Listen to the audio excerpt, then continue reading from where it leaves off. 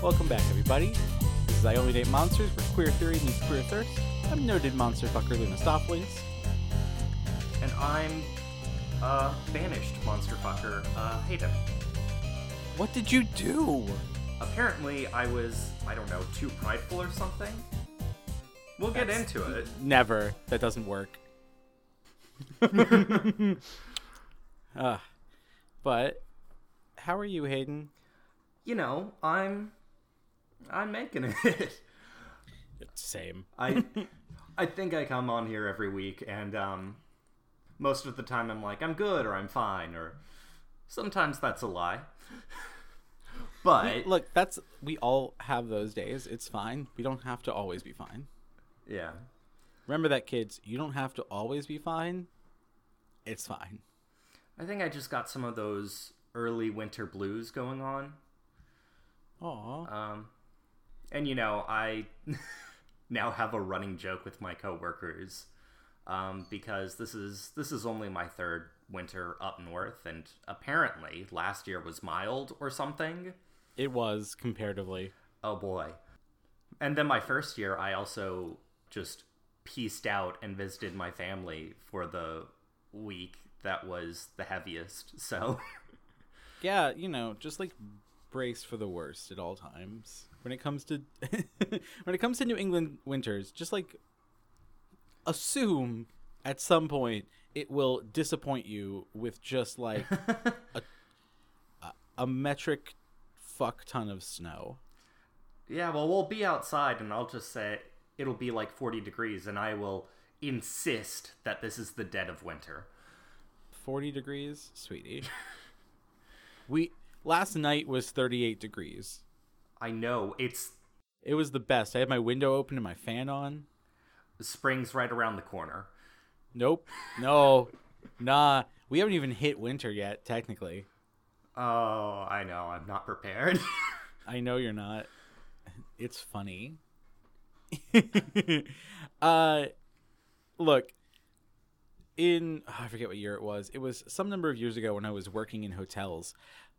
It was an incredibly bad snowstorm. In fact, that winter, we received a series of massive snowstorms 3 days apart for 2 weeks. Wow. It was heinous. During this time, I worked at a hotel that was attached to a hospital. And that was sort of by design and sort of just how it was built because it was a refurbished building. But Okay. this woman called down during this snowstorm. It was 3 a.m. And she was like, "There's plows outside my room." I'm like, "Oh, yes, ma'am. It's we're currently experiencing a very bad snowstorm and they need to plow. But I have a business meeting tomorrow." Oh. Could I send you up some earplugs or something? I know that might be a little bit frustrating. Could you just ask them to stop? No, ma'am, I cannot. Why not? Because they're plowing the emergency lane for the hospital. And I listened to her try to struggle to argue with me, and I was just like, what fucking skin in this game do you have, ma'am? No, if someone gets injured, I need to sleep. That's very... I mean, to be fair, I now work in a business with a lot of meetings and directly under some people that go to a lot of meetings, and that is absolutely the mentality. Believe me, I have also existed in corporate America. It's terrible. So anyway, yeah, it's not winter yet, and I'm very sorry. I'm not dragging you. It's just I know that feeling. The first few years I was up here, winter felt terrible, and by now I'm kind of just used to it. So you'll get used to it. Mm-hmm. Yeah, and that sounds like such a suck it up buttercup thing. I'm not saying that. I'm not saying that the winters here aren't also harsh. We who have lived here for a decade, mm-hmm. or friends of mine who have lived here literally their entire lives, they still fucking hate the winters here. So it's not like we're just chilling. Yeah, well, I apparently haven't had a real proper Bostonian winter yet, but I gotta say, I definitely love the summers much, much more. That is fair. It's nice not to be in triple degree heat. Yeah. Weekly, just about. I can understand that. I remember living in North Carolina and having just absolutely fucking terrible summers. Yeah. Ah, yes. Why don't you want to go out and play, small indoor child? Because it's 115 degrees, you motherfucker. Well, I'm paraphrasing from my entire, childhood, but you know. I think we're probably better than the Midwest, which, based on my limited knowledge and experience, seems to get even worse winters and somehow equally bad summers. That's because the Midwest can't get any of the actual weather patterns from the ocean, so they don't get winds and shit. You have to be next to a giant lake for that to happen, which is why Chicago at least has something close to seasons. Yeah. I'm not saying they have exactly seasons, but close. Something resembling them. Well, how are you doing? I have been getting stuff done. Nice. Even if it's small stuff. I suppose there's not really much to tell. Employment is still eluding me, but I'm working on that. I've been working more on crafts and cleaning up my space, and not just sort of the physical space. I spent a lot of yesterday reorganizing music files to... When I made a new computer, I had to download all of my music files again, and whenever I do that, it erases certain parts of the file program. Oh. It erases certain ways I label files, and I'm extremely meticulous when it comes to my music files. Mm-hmm.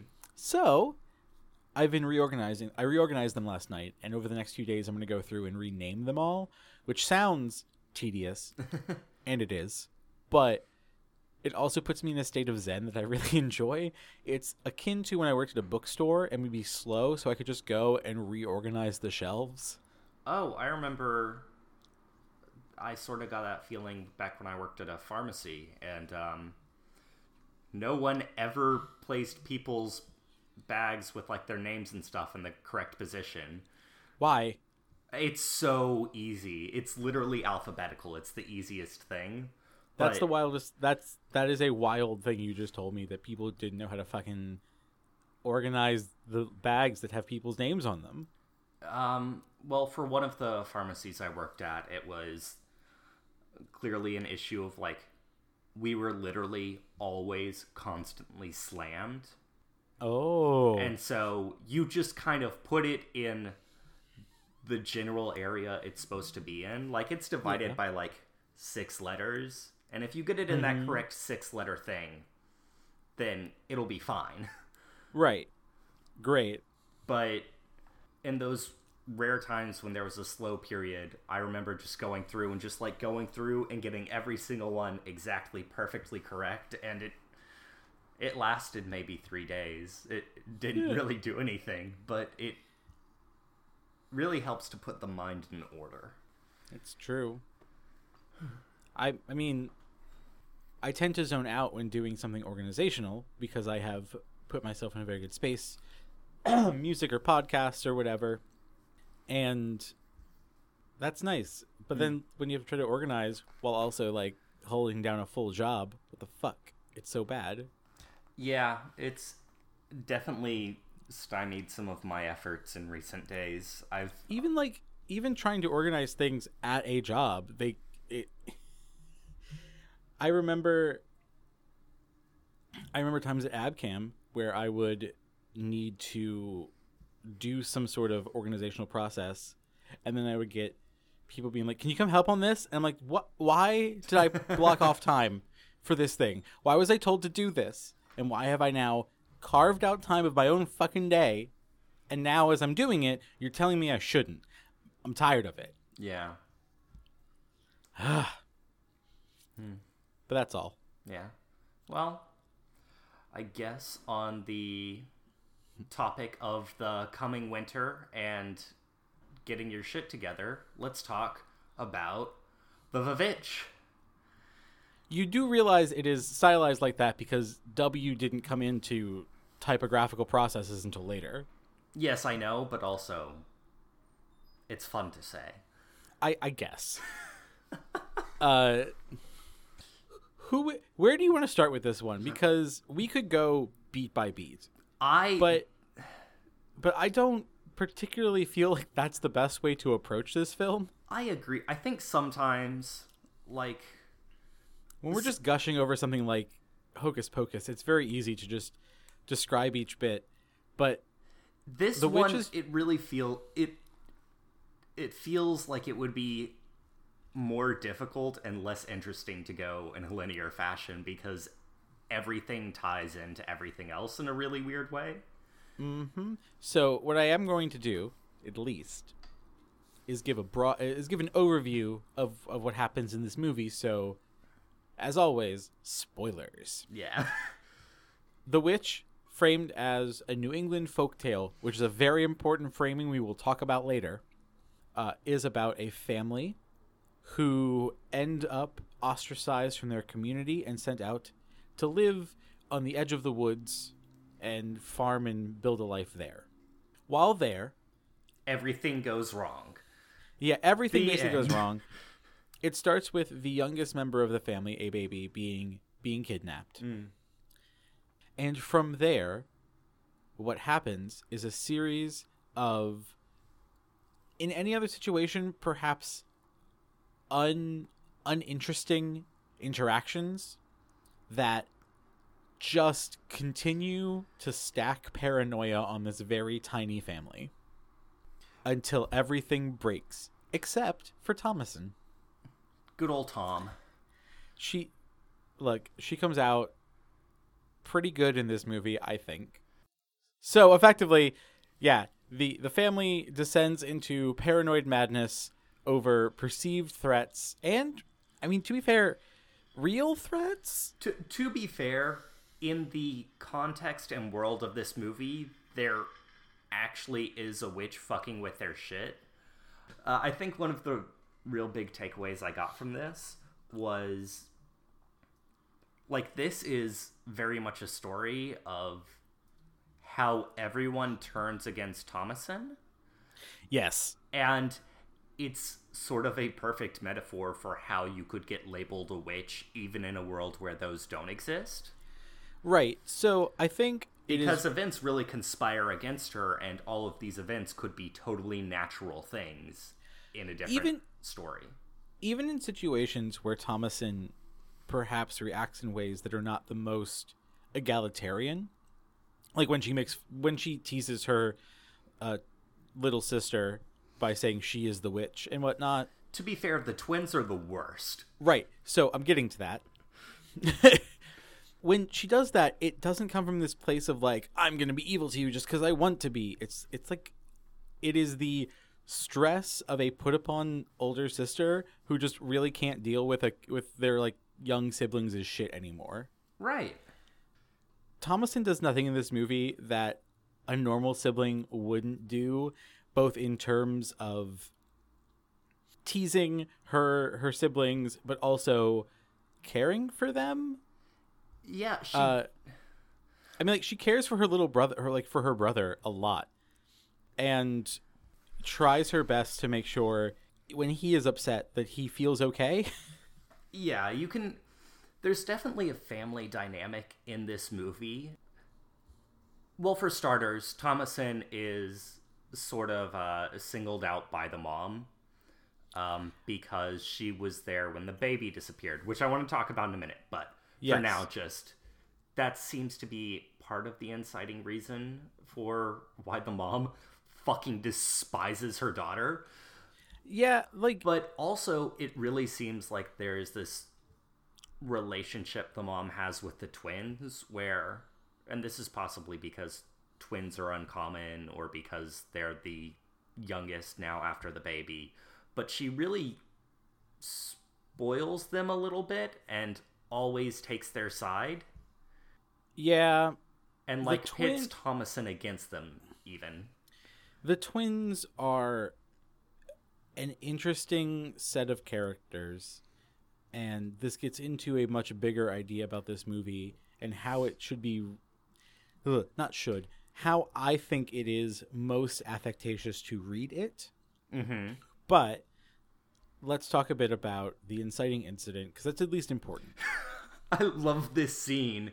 So Thomasin is just sitting there playing peekaboo with the baby at the edge of the woods, which is, frankly, an adorable,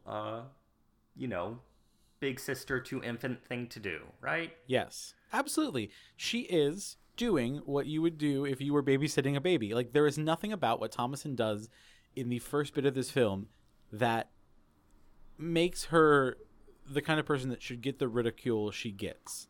Right. And she covers her face to do peekaboo one more time, removes her hands, and the baby is just gone.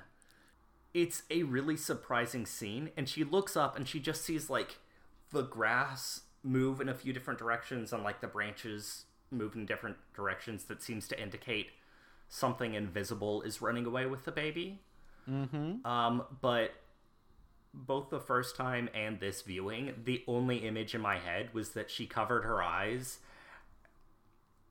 and the baby somehow spontaneously developed the ability to sprint and just took off. And that was just the image in my mind, and it maybe ruined the mood of the moment a little bit, but... Yeah, you seem to have viewed this movie from a much more comical angle than I did. It wasn't intentional. That's just what jumped into my head. There. But no, of course it was the Vavitch. Right. I'm gonna just... Every time you say that from now on, I'm gonna say daddy. Yeah, no, I'm saying this because you say daddy, so this is my revenge. Yeah, at least... You know what? Fucking fine. Anyways, you were going to say about this scene. So the thing I want to say about this scene, and the thing I want to say about this movie in general, right, and why I want to come back to that idea of it being a folk tale, is I think it is irresponsible to read any action in this movie as the superficial action that it is. And I don't mean in the sense of like, oh, it's a metaphor. It is, but not in that sort of way. I bring this up because I think it's very easy to read, even though the baby is not Thomasin's, it's her mother's, right? It is very easy to read this scene if you're just doing a pat YouTube analysis of it as some sort of stand-in for abortion or miscarriage. Specifically in the fact that some people treat Thomasin with kindness afterwards, like her brother, and then some people treat her with less kindness because they think she's soiled or something. Right. There's what I think is more imperative to read in these scenes, especially the ones revolving around Thomasin being alone and then having to prove whatever happened, is just that. This is very keenly a movie about the lengths women have to go through to just get people to fucking believe them. Oh, yeah. And everyone in this family throws Thomasin under the bus. Basically everyone. Like...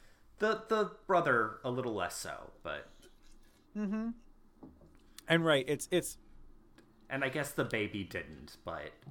Right, but the baby, whatever, bit part. I mean, the baby kind of did by getting snatched while under her protection, I guess. Yeah, but you want to make that argument. That's not the baby's fault. But again, we have this scene where the baby is snatched, but neither Thomasin nor us, well, at least at that very moment, neither Thomasin nor us see who snatches the baby. Right.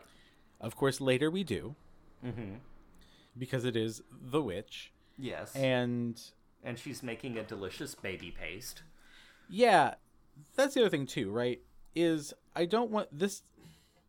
The reason this is worth reading as a folk tale, right, is that, yes, this is a feminist story. This is a story about the struggle for women to be understood and to be to be seen as telling the truth. Right. But at the same time, the witches that we see aren't doing quote unquote good things. And I think it is worth framing that in a different way, because again, if you take it on the surface level, it can seem like there's no heroes in this movie. Yes. But I think when we have witches doing very direct physical actions, we should still read them as a metaphor of Thomasin becoming more independent and that having an effect on her family, good or bad. A lot of this comes down to, well, she is seen as the locus for inviting problems into the house, right? Yes. There's a whole subplot throughout the movie as well where the mom especially is trying to get rid of her because she's gotten her period. So now she's old enough to be married off. Yep. Which is wow. You know, the 1600s or whatever. Yep. Yeah, and she gets a lot of shit for doing things that are sometimes neutral and sometimes like bad but not unforgivable. But she also gets shit for doing the right thing. Like, she can do no right in this household, it seems like. Oh, right. Okay, so here's my main thing I want to talk about. Right. Fucking Will, the father. Will needs a lot of help and to leave. Will did leave. That's the problem. Well, right, because Black Phillip got rid of him. No, I do love the very, very opening scene, which is just Will. Like, we don't know exactly why this family has been banished. There's some allusions to it, like mostly religious differences, it seems. But the opening scene is just Will railing against the judges of this plantation and then being like, dude, we're the judges. Sit back and chill. More than that, it is framed very clearly from the beginning of this film that the only reason they left the plantation is Will's own fucking hubris. Yes. Because it's not framed as you did something wrong and we have to banish you. It is an argument that the dad is having with these judges, the fucking council for this plantation. And everything from there is set in motion because he can't just fucking suck it up and live in a place that's actually going to be good for his family. And good, quote unquote. Well, less dangerous at least. Right. Like, I didn't want to say good as like a blanket qualifier for a period of time where women were still, you know, seen as a minority class and whatever. There's not really a good option here. There isn't, but it is the safer and, you know, food-having option. Yeah, he literally leaves on, like, he basically says, you'll miss me when I'm gone, and then marches his family out into the wilderness. Narrator, we didn't miss him. Right, so, okay. So I read a lot of stuff about this father, right? It is interesting in this film that the father, after the opening scene, is the only adult male in the entire film. That's true. Aside from, perhaps, we could argue, the very small scenes where we have a human Black Phillip. I mean... But even then, debatable. Yeah. So, what we see is the father instilling a series of toxic individualist and masculine ideas into the area in and around his family. He teaches his son to lie. Mm-hmm. He also teaches his son to hide things from the women of the family, specifically the mother. Yeah. Some ruminating on how babies go to hell.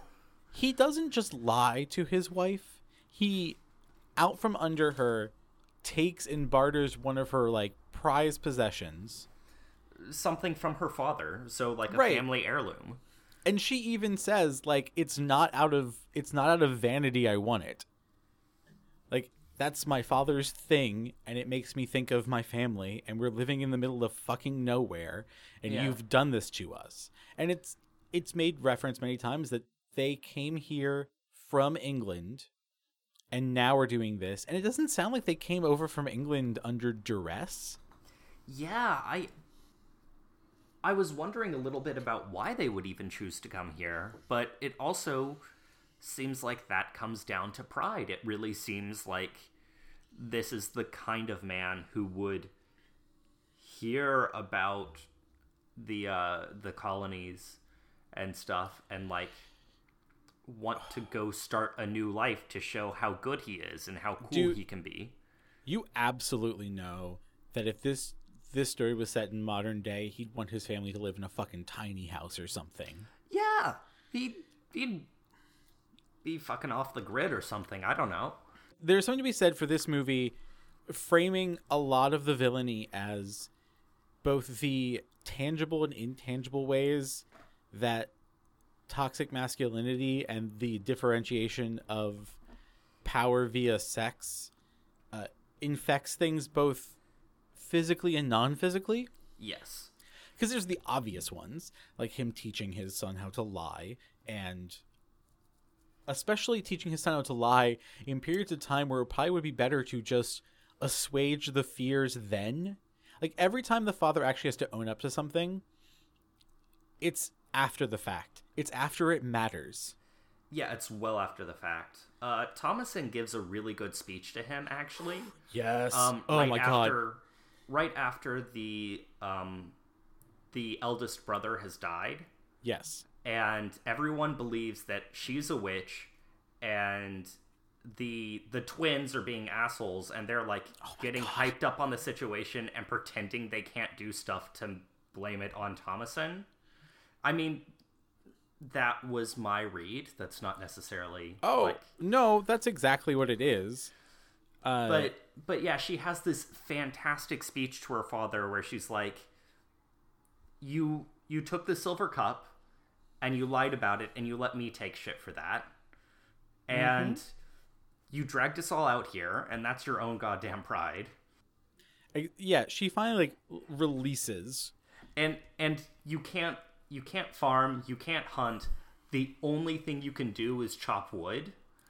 Which is a great line, because you just, throughout this film, you see scenes of the father getting stressed, and he goes outside and he's just chopping wood. And at the very end, Black Phillip, the goat, I don't know if we've said that specifically yet, gores him with his horn and then rams him into a massive fucking wood pile that all collapses down on the father. Right. And it's interesting because it's not as if they wouldn't need that wood. I mean, we only see fire burning once or twice in this film. Right. But, they would do need that, wood especially for the winter. And Absolutely. for construction. Absolutely. But the fact that we never see him doing any other farming or working, and he won't even tell his wife that he has to go hunt food.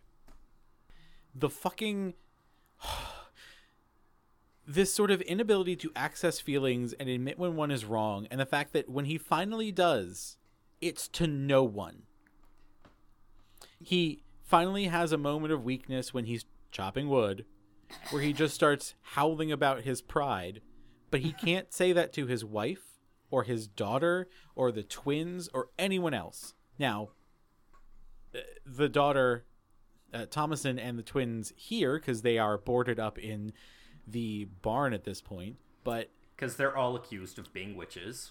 Right. I also do really love the scene after all three of them get boarded up into the goat pen, and there's this really quiet scene where it's just like, "Are you a witch? Are you a witch?" Just like, shit, we really let this go a bit too far, didn't we?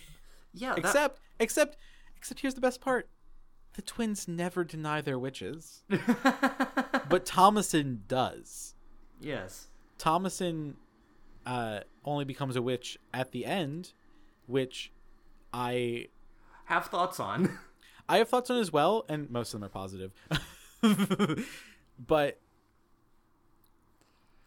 it is interesting that they made sure to put twins in here. And this is where I want to circle back to the folktale thing. But I would like to leave room for you to say something, say anything you'd like to bring up first before I talk about that. Well, this really sort of ties together the idea that I was thinking of, that is how easy it was for all three of those characters to get boarded up in the shed outside, accused of being witches. Mm-hmm. When one, we know is not a witch, and two, were probably just assholes. Yes.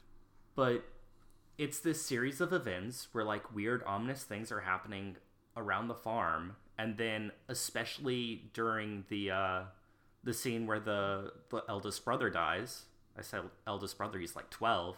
Caleb, yes. We haven't said his name, that's all. Yeah, no, I didn't remember it, that's why. But the twins are... basically, they're acting hysterical because it's a hysterical situation.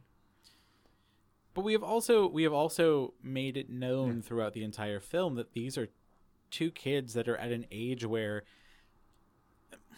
there is an age when you're growing up where all you really know how to do is mimic what you're seeing, because that's how you learn. Exactly. And so the twins are young. I would say maybe 5. Okay, like 5 or 6. I do want to establish, I keep calling them assholes. They are young children. They don't know any better. Right, that's the thing. They are annoying, but they are not doing anything. They're doing things that normal kids that age would probably do, which is what makes it so terrifying that their actions are what end up, like, forcing Thomasin in this corner. Yes. And, like, sure, at one point Thomasin does throw them under the bus, but it is at a point where she is basically being told that she needs to confess that she's a witch or she's going to die. And if she doesn't confess, she's also going to die. And also, it's noteworthy that during that scene, she doesn't lie either. No. She says that they whisper to Black Phillip all the time, which they fucking do, and they sing all these songs about Black Phillip. And Mercy said she was a witch. Yes. Mercy shows up and says it. But again, it's clearly a kid playing. Yes. Though it's interesting that technically the first person to say the word witch is her. Mm-hmm. No one assumes it's a witch before Mercy, but Mercy's a kid. Like literally a kid that does not yet... Mercy and Jacob, the twins, are at an age where, as I said, they are mimicking. Yes. And what that also means is they just understand that X gets Y reaction. Right. But don't understand the reason why X gets Y reaction. Or and the longer term implications of it. Exactly.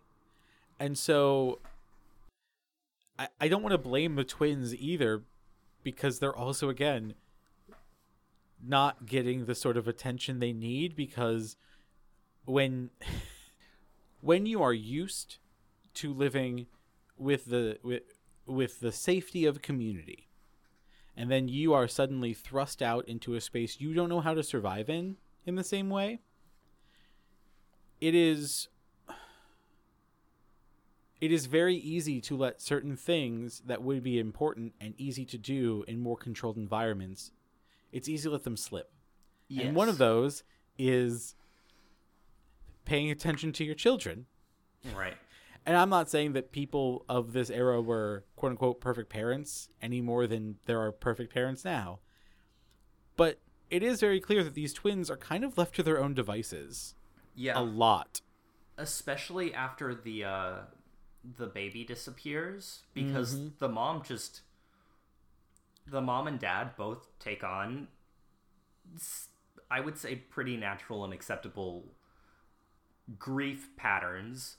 Yes. In the loss of a child, which is like, yeah, the mom separates herself, and the dad tries to go out and be active in any way that he can find.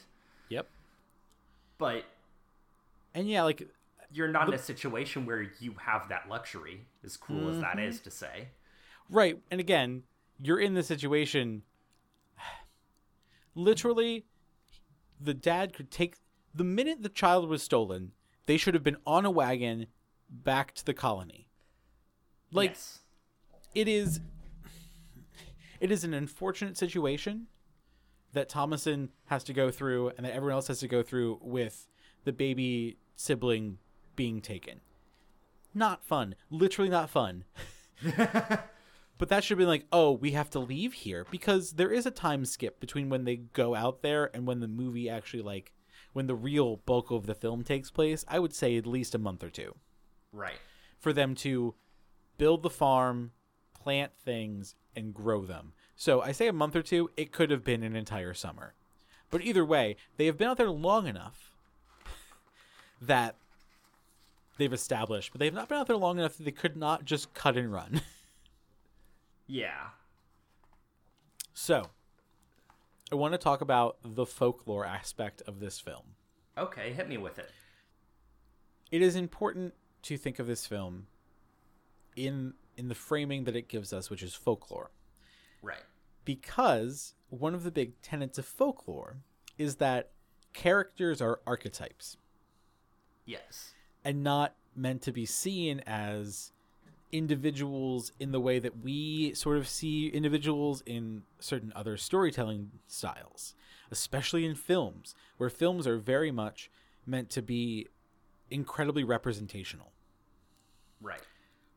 So, the reason why the folklore framing is so important is that it does a disservice to the final product if you try to think of these characters as... If you try to take the actions of this movie on an individual level, both the witches and most of the family, except for Thomasin, don't come out looking great either way. Because, I mean, the witches do some baby kidnapping and killing. Also, one very booby witch does make out with a 12-year-old, which is Yeah, the stuff around the 12-year-old, the stuff around Caleb's, like, sexual awakening is interesting, and I do not have time to get into it. Like, I have some incredibly... I think I wrote down at some point whether we needed the shots of him looking at his sister's tits. Yeah. But I get what they were going for, especially in an isolated situation, but, like, I'm not... Like, I understand where they were going, and, like, what they are doing makes sense. I didn't love it. Yeah, I feel like it's I could a have... horror film. It is supposed to make you uncomfortable on some level, but Yeah, it's like a small thing where I just feel like a different framing. You could still have Caleb get bewitched by the witch in the woods, just like it could have been a pie. But anyway, here it is more effective to think of the witches and the idea of witchcraft not as the individuals doing things, but as the dichotomy between what a woman is supposed to do within society and what a woman can choose to do if she decides to leave a very stringent society. yeah. And it uses extremes on purpose, right? Mm-hmm. I don't think any of us are going to advocate for grinding up a baby. Sorry, that happens. Apparently, it's a great skincare regimen. The one thing I really want to champion this film for is not deciding to lean into scenes where they could have just shown some really disgusting shit. Because it would have been very easy for them to show some real baby mutilation. And it wouldn't have been cute, but like horror movies, right? Right. But this movie knows how to use cuts in the right way. Mm-hmm. Because again, like we do cuts like when the baby disappears. It is a peekaboo game and we're mimicking the peekaboo game and then boom, it's gone. Right. Or there's a scene where Thomasin is picking eggs out of a coop and one drops and she turns and looks at it and it has like a fetus of a chicken in it. But it's not like grotesque. It's just like there for a couple seconds. Yeah, this film is very much more on building its sort of its mood and its environment than using any kind of jump scare to get to you. Yeah, like there were one or two scenes where since it had been a bit since I've seen the film, I was worried I was about to see some, like the one really shocking scene. There's not really any shocking, like there's nothing in this film that made me want to turn it off as far as like a visual. Right. Which is nice. It's nice to know that it is nice to see horror that doesn't need to just go with the body horror, even though I love me some body horror. It is empowering to see a horror film that just really opens the valve of tension to all the way. Full steam ahead with this tension. But so to look at the witches as physical manifestation, physical people, or to consider the witches as merely what they are when we see them is sort of not the point. And instead, the witches don't really represent per se an evil thing so much as an antithetical way of living, which this is where the other part of the folklore framing is important, is the movie asks us to both in our brains hold modern ideas, and I say modern, we should have always been treating women like this, but modern ideas of listening to and understanding women with the framework that people in this time period would be working it in when it comes to things like women who are not part of society, quote unquote, and women who stand up for themselves and women who are their own economies effectively. Right. It is, and that's why I say this, because it's like, if we just read the witches as people who steal babies and seduce children, that's a bad read. Yeah, that's a real bad look. But what we see instead are witches conceptually being people who have a different structure for life, and what's more, are there to question the ideas put forth by the father. Right. Not to skip right to the end, but no, go ahead. Yeah, the father, as you've already laid out, the father is very individualistic. He's very proud, and you see a lot of scenes of him not, I don't want to say not wanting good things, because that's not exactly it, right? Mm-hmm. But it's also not quite just that he wants to earn good things. It's that he entirely takes his value from what he is able to achieve, which is far less than he thinks it is. Yes. And to that end, he is depriving his family of sometimes necessary things, but also sometimes less necessary things that can still be good or important in some way. Well, even that, he is also helping to deny his family security. Mm-hmm. Which, I want to be very clear here, nothing is more villainous in this movie to me than the father's denial of other people's comfort and other people's security. It is the most vicious thing in this film, because while we set up the idea of the woods and the witches, God, while we set up the ideas of the wood and the witches as bad, mm-hmm. They seem to only be bad because they have been encroached upon. Right. And I know that sounds like really weird because of how the witches the witches as a group respond to these new people, but like if they had stayed where they were, if they did not try to push themselves in somewhere where they didn't have any idea or skill on how to survive, then maybe they wouldn't have a broken family. Quite literally in many cases. But yeah, the father's like vicious deprivation of comfort is contrasted by what Black Phillip offers Thomasin at the very end. Like I made fun of it a little last week, but would you like to live deliciously is a line. Yeah, like but he's also like, would Yes. you like a pretty dress? Would you like to see the world? And Would also you like these comforts and this happiness? and one could maybe argue whether or not a character that is in fact the devil in the 1600s can be framed as a good character, especially when we are working from the framework of people of the 1600s, right? That is the one thing, is this movie does ask you to at least understand the cultural fears in place, not to apologize for them, but so that way you can you know what the stakes are specifically for this family. Right. But like, hey, Satan asked for consent. Like, legit, Satan asked, do you want this? If you do, you have to like give enthusiastic consent with the book and shit. Because she says yes like 4 times, and the only thing she denies is the fact that she can't sign her own name. Right.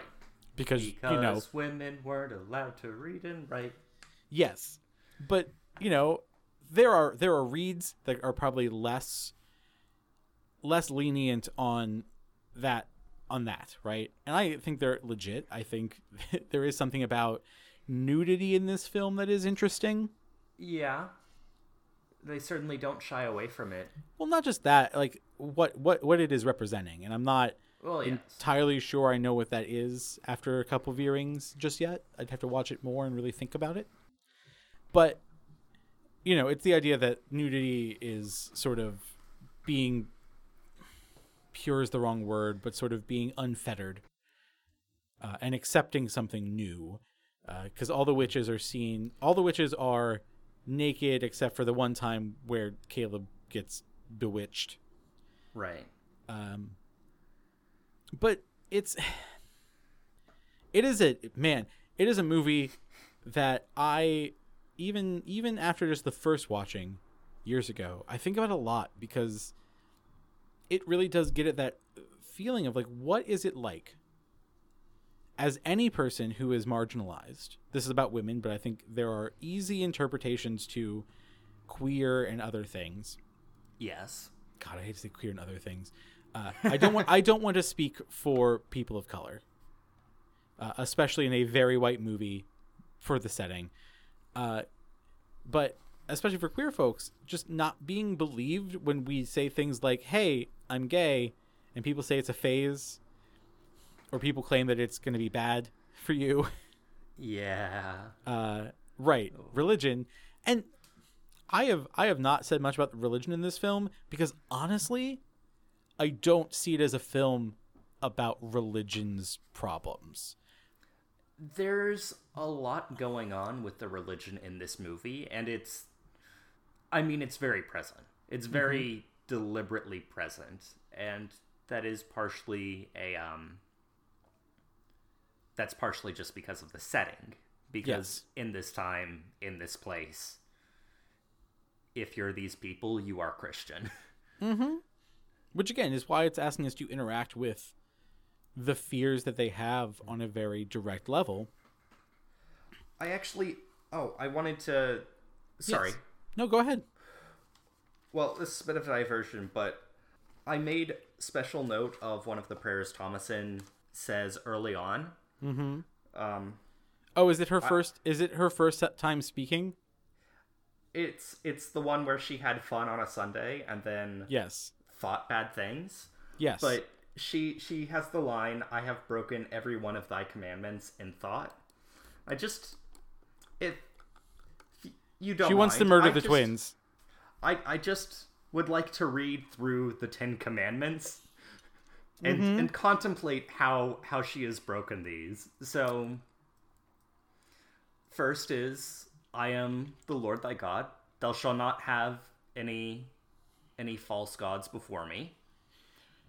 So she has contemplated that other religions exist. Yes. That's a sin.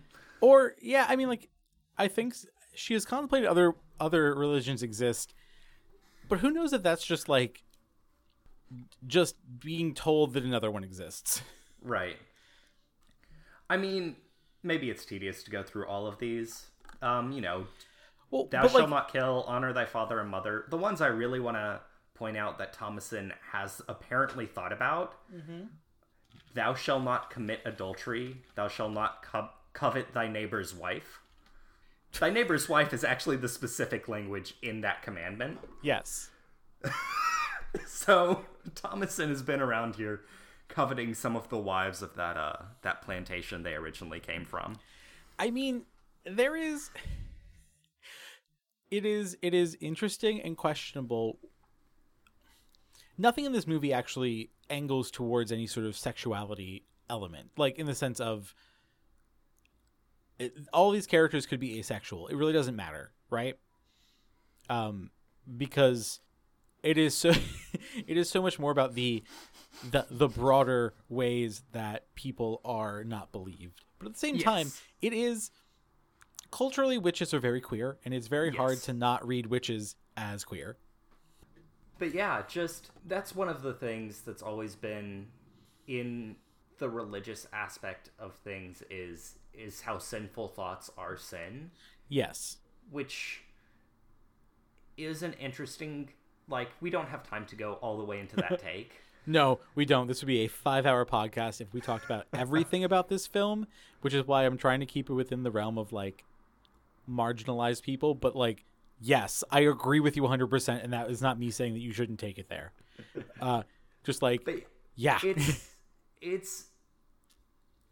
It's a very humanizing moment from Thomasin, who is, again, it is funny to say that she's broken all of the commandments in thought, because that's some wildly specific shit, but also, like, it's such a weird thing. I have thought about bad things. Oh, fucking well. Like, I don't know how people in this era of any sort, I don't know how they fucking survived. I have thoughts. Largely they didn't. I have thoughts that would make Jesus cry on the daily. Okay, I consider it a point of pride. Like, no. It's just, I'm not saying that it's wrong for her to, like, not feel good about it, but no, that's just living, Thomasin. But it is fun to see her transition from that point where she literally has a line where she's like, "Oh God, I know I belong in hell. I played on Sunday."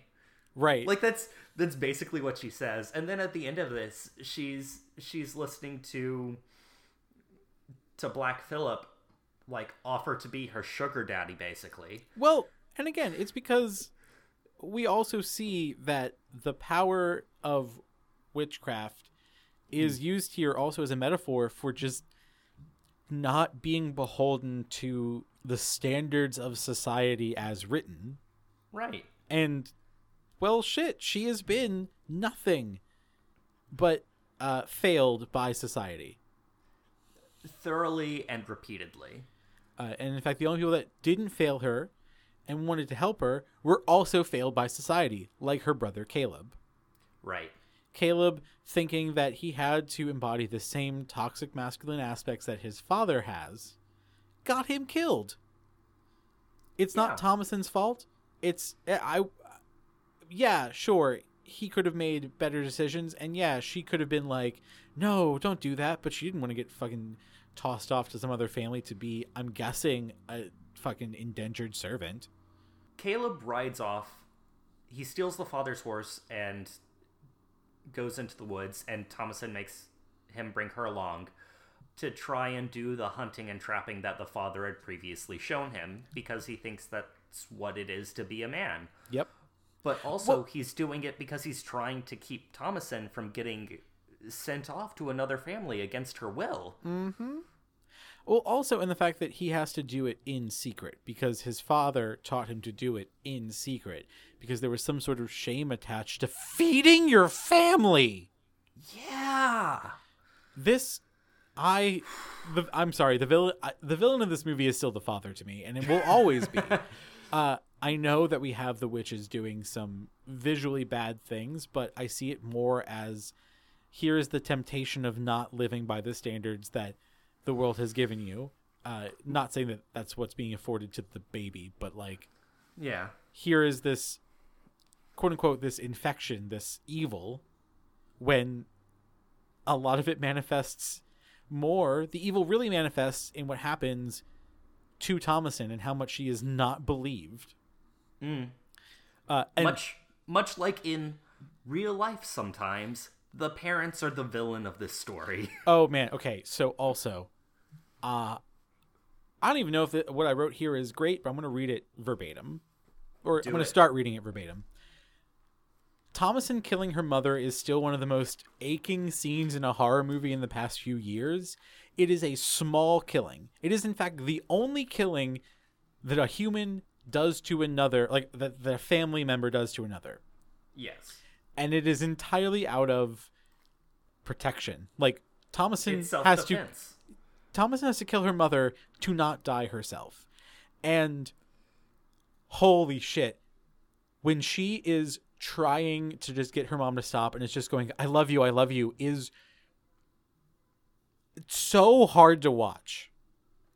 On purpose, right? Because here is someone who Thomasin literally wants to not have to do this with. Like, I think by the end of the film, Thomasin and her father would never have reconciled to begin with. I think there's too much stuff that has gone on there, and he too easily believed she was a witch and also threw her under the bus too many times. Yeah, but he threw her under the bus a lot. Oh, yeah. But Thomasin does not actually hold ill will towards her mother. And the mother has an honestly pretty reasonable mental break after having lost a lot of her kids. Yeah. In a period of time where kids meant you could survive, not just like, I'll have lineage. It's like, oh, no, the kids are going to help us like get food and stuff. There's also a line in the film that mentions how they've never lost a kid, which for this time period is really impressive. I want to talk about that line because here's the thing. Will, the husband, says that to his wife while she is still grieving over their lost child, over their lost baby. It is the most insensitive fucking thing. Again, men are shit. Straight men are shit. Straight men are shit. Straight men are shit.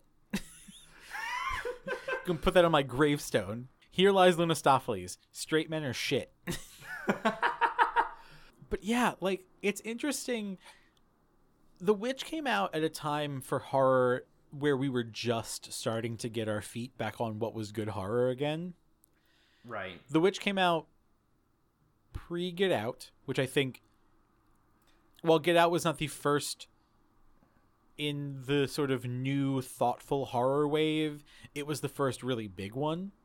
It feels like kind of a turning point. It absolutely is. It really does feel like we're in sort of a rebirth of good horror for the first time in a long time. Well, because we have people using horror not just merely to scare, but instead to angle certain aspects of the world back onto itself.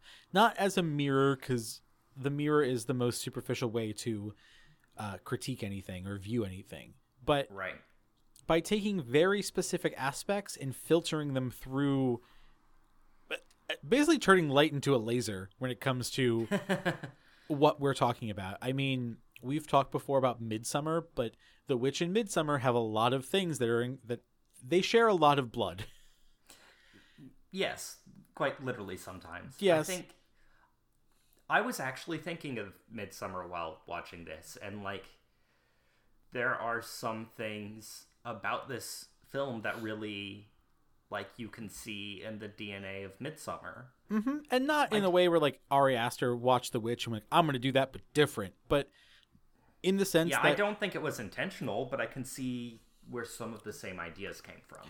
Right. I think it is just they are both tackling some very specific aspects of what it means to be a woman, but even more just kind of what it means to exist in a society that doesn't believe you by just who you are. Right. And it is akin to, all the problems of this movie aside, it is akin to how when Zootopia decides to tackle ideas of bigotry, it does so within its own framework versus merely being a one-to-one sort of recapitulation of bigotry in the human world. And so in The Witch, a folklore, a New England folk tale, it is not so much this is how bigotry happens now. It's like, no, this is how people get not believed then. Now it's for stuff like sexual assault, and back then it was for being a witch. And at the end of the day, a lot of that was still used just to shut women and people that the community didn't want to be vocal. It was just used to shut them up. Right. Which I know, preaching to the choir here, but but still, like, this is what this film gets at in a way that I really love, and why I think why I'm glad it exists, and why I look at it so much as one of the early harbingers of the new horror revolution, because it was so focused on the horror being about interpersonal relationships and what we usually consider to be the quote-unquote horrific aspect. The witches in this movie, much like other recent horror films' big bads, are not really meant to be seen as the actual horror. They are meant to be seen as the manifestation of something else. It is horror as metaphor. Yes. It is not unlike a movie I'm sure we will talk about at one point, because it is now gay canon. Like, The Babadook is about grief. The horror is grief. It is not The Babadook. We should definitely talk about that at some point. We will. We have to. Add it to the ever-growing list. Yeah, I know. But, again... I also just remembered Get Out and Us, which we should talk about. Yeah, we're going to have to do, like... At some point, we'll have to do a whole thing of modern horror just to, like, talk about what's been going on there for the past couple of years. Yeah. Because It Follows has to go in there, too. Yeah. And a couple others. And also, small thing I didn't mention, The Witch was also put out by A24, so, like, fucking just keep an eye on A24 as a production house. They seem to be very intentional with what they let get through. They aren't just doing horror, but, like, the horror they let through is some of the best horror that we've seen coming out in a long time. Yeah. Strong agree. Do you have anything else you'd like to add? I don't have anything else for The Witch. But yeah, end of the day, Witch is a good film about how you should fucking listen to everyone else, men. Just fucking listen. The horror is not listening. Yes. So, Lou. Yes? What's next week on the gay agenda? Well, next week is a movie that I actually watch every year in October. It is one of my favorite... I would hate to call it a scary movie, but it's one of my favorite... We're watching Scary Movie next week? God, no. I would fucking never subject you to that.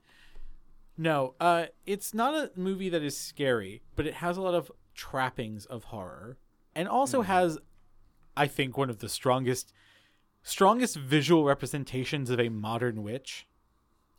And that is the 1990 film Death Becomes Her, starring Meryl Streep, Goldie Hawn, and Bruce Willis as a nerd.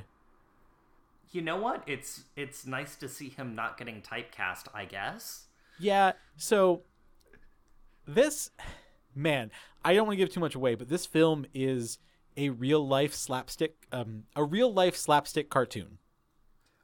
Oh, excellent. And has just some of my favorite moments of physical comedy in filmmaking, and posits a very interesting question.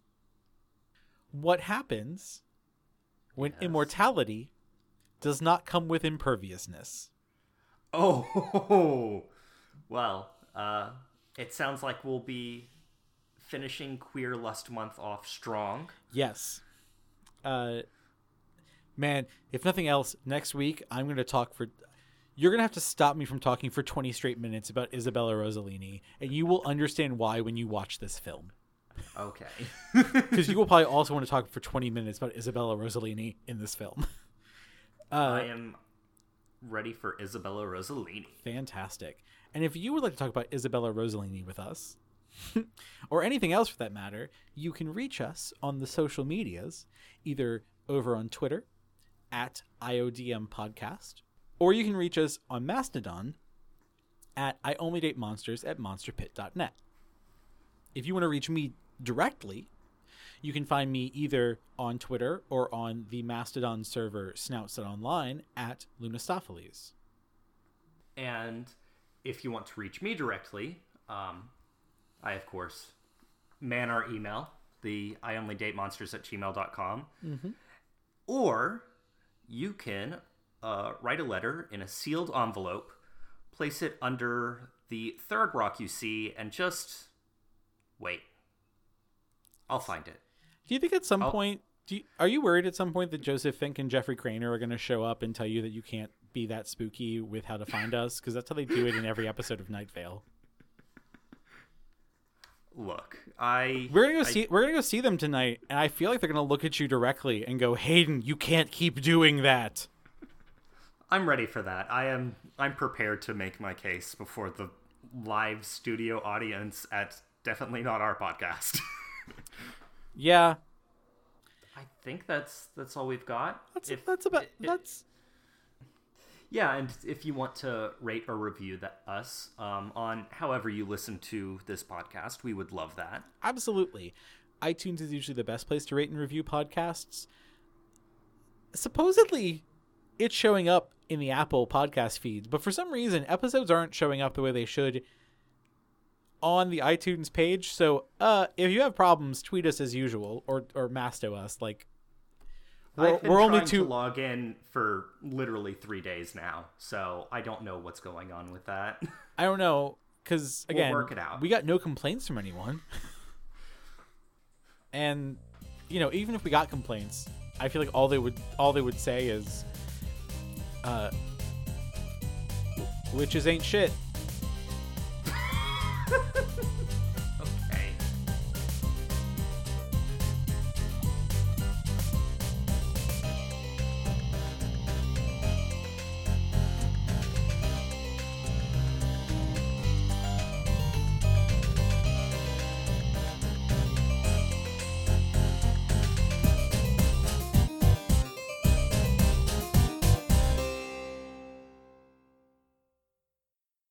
Or on Mastodon at I Only Date Podcasts. That's the mashup between this and I Only Listen to the Mountain Goats. Yes. There's your fucking tag.